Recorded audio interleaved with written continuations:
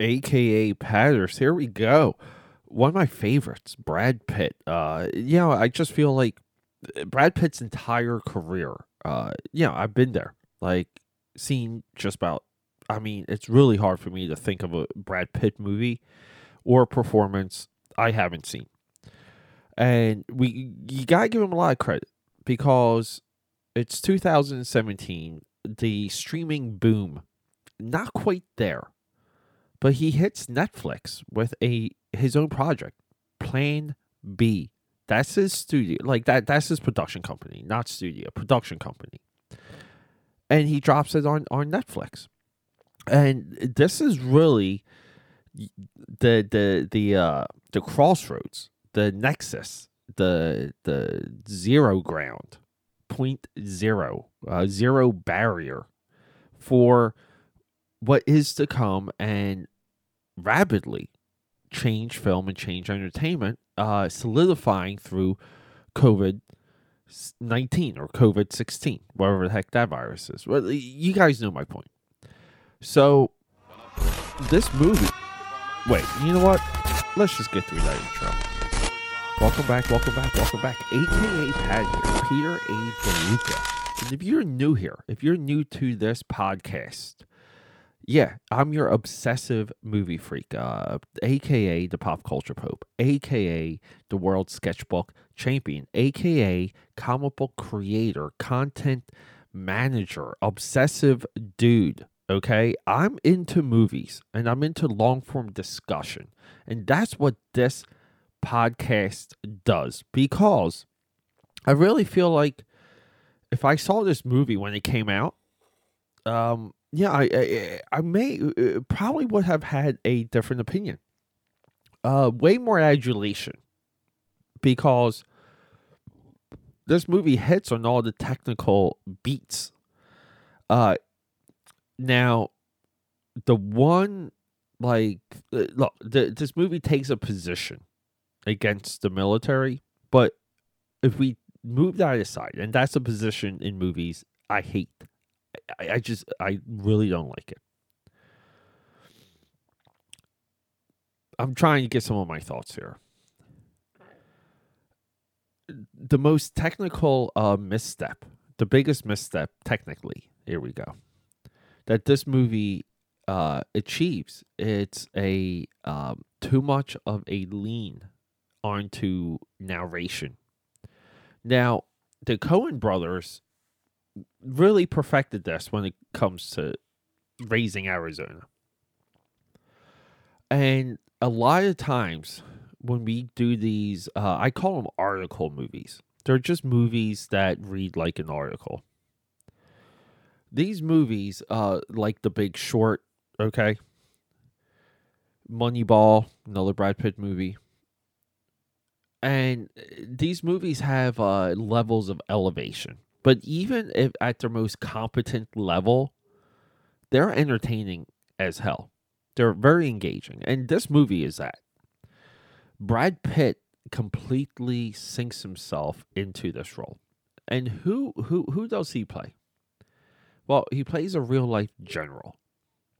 Okay, General Glenn McCone. McCon. Real life dude. And we can kind of say, look, anyone in the military that gets publicly dragged through the mud, I mean, we kind of have to take the baseline, unless it's just very like horrific, something horrific. They're getting the short end of the stick. They're getting a raw deal because to dedicate your life to military service and to serve, period. It's people. It's not an easy thing. It's really not. You think you could do it? I'll tell you right now, you can't do it. I'm pretty confident of that. You can't do it. So to become a career military general, in effect, you're becoming a career politician. because you're ranked so high. The politics now interrupt the mission of the military. And what is like the mission of the military at this time? Well, if we go by like the posters, the tagline for this movie, the byline, the cell line is we're going to liberate the shit out of you. I'll say this right now. When it comes to Afghanistan, way more people were happy to hear that than people that weren't. Okay? I would say even the people who are forced to fight for the Taliban want to hear that. And then this movie furthers very lazy ideas like the this insurgents thing cannot be defeated, and the British and the French lost to insurgency. People want to say, I mean, ever since that Mel Gibson movie came out, where he's a insurgent rebel commander. What's that one? The one with Heath Ledger, the Patriot, right? Directed by our Independence Day guy. Holy crap! I'm not remembering any names today. Who directed Independence Day? Oh my god. Okay, moving on. But so Hollywood likes to pump up this idea, and the British Empire shrank. I mean, like, we're just addressing quick things that this movie throws at you. The British Empire shrank because of great wars that they lost. Same with the French. The Revolutionary War was a freaking war. Okay? The stateside colonies were at an advantage because of all their resources were stateside. The British were 6 to 8 months away. So, I don't know. But the performance of Brad Pitt, Oscar worthy, Oscar nomination worthy, the way that they're portrayed, and I call this stuff positioning, okay? It's lazy, it's biased. Not saying a war movie cannot be biased, but the idea that American forces didn't enrich the Middle East, you're not really looking. You're just, like we're going off of Vox, like Huffington Post article headlines. The idea that you'd think a presence period would immediately boost everything around like a U.S. base, like a U.S. presence. I mean, these countries are destroyed and war-torn and suppressed because of bad governments. It's not even so much the Taliban, okay? And like these terrorist groups that are within these countries. Like it's the government. The government has failed to protect its own people. Okay? Like that's the major role of government. So the US,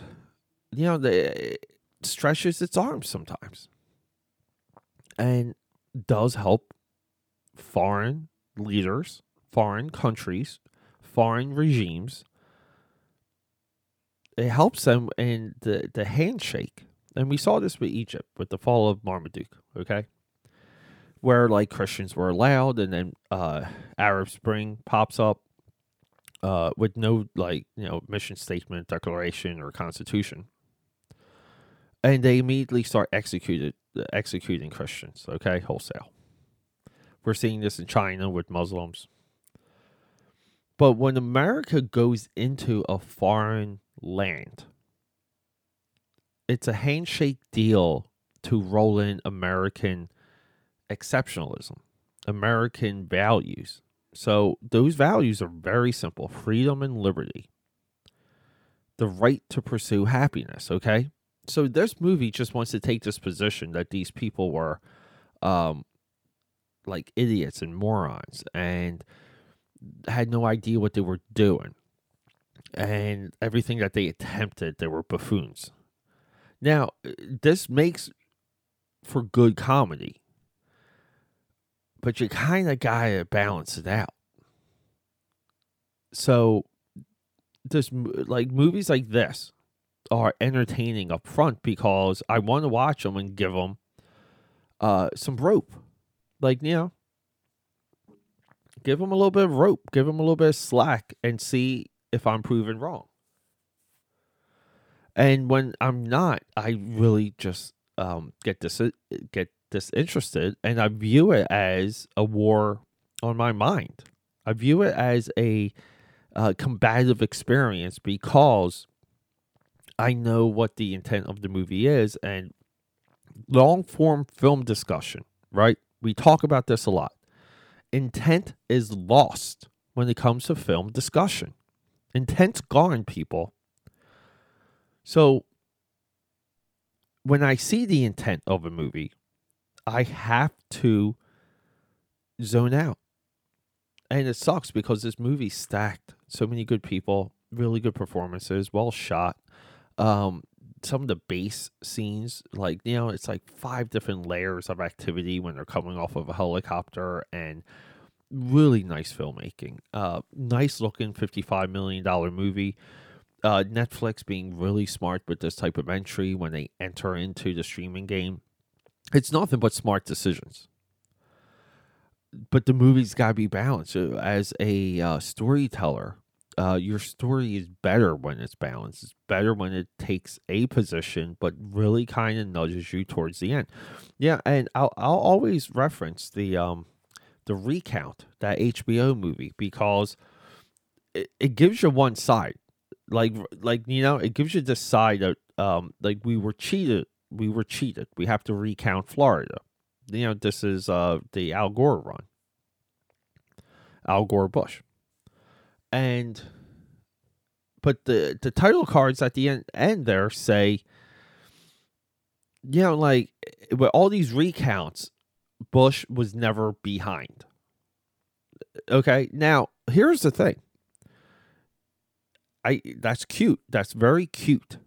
This is like the creator of the AK-47, the inventor of the AK-47, leaving an apology note for creating a weapon of mass death on his deathbed. It's like, too late, Charlie. Thank you, but no thank you. Okay? That's what that type of title card does. Okay? That little screen card. Put that in the movie. Make that part of your narrative. Your movie would be better, period. War Machine would be a million times better if it really portrayed the enrichment of some of these regions.